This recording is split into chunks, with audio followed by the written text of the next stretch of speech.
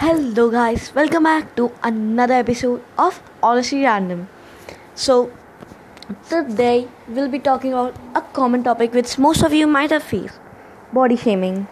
Like, some of you might have been shamed racially, some of you might be shamed due to your size, height, fat, because you're fat.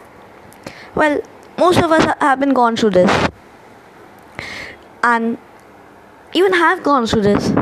Like, I was really fat earlier, and now I'm still better than before.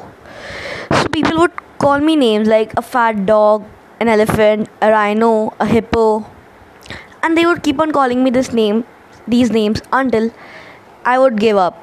I felt so irritated. I felt like to just punch them on the face, but somewhere inside, I knew I couldn't do that. Well, so you might have a story. So my story is like, I was in third grade when I started getting fat. I was getting fatter and fatter until what I was in sixth and seventh grade, and that was because of laziness. People say eat less, but in fact, that's my laziness. That's nothing because of eating. In fact, I eat less than my thin friends, and I don't know how they manage to stay thin.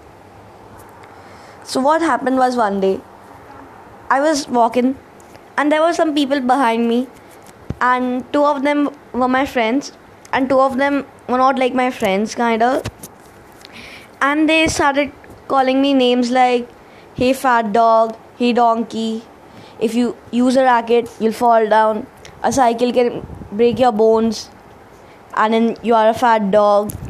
I felt really irritated.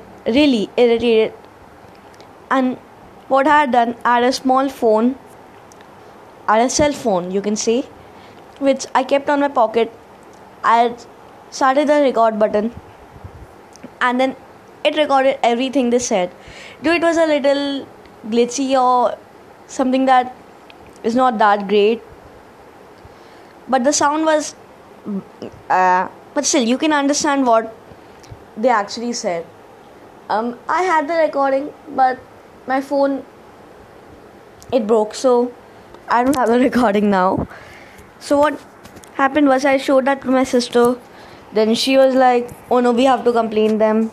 Then we complained to their houses, but fortunately we didn't play the recording, or else something bad might have happened. Like, one of them was already fat shamed, but now he is taking it to me, like the next part. And in one, it was a small child. I didn't tell him anything because his brother was my friend.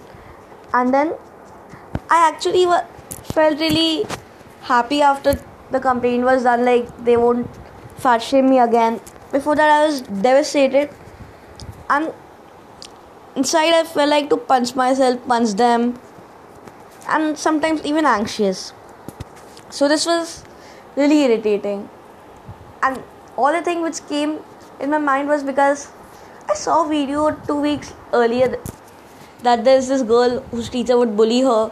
So she had recorded everything, about 50 compilations, which she showed to her dad.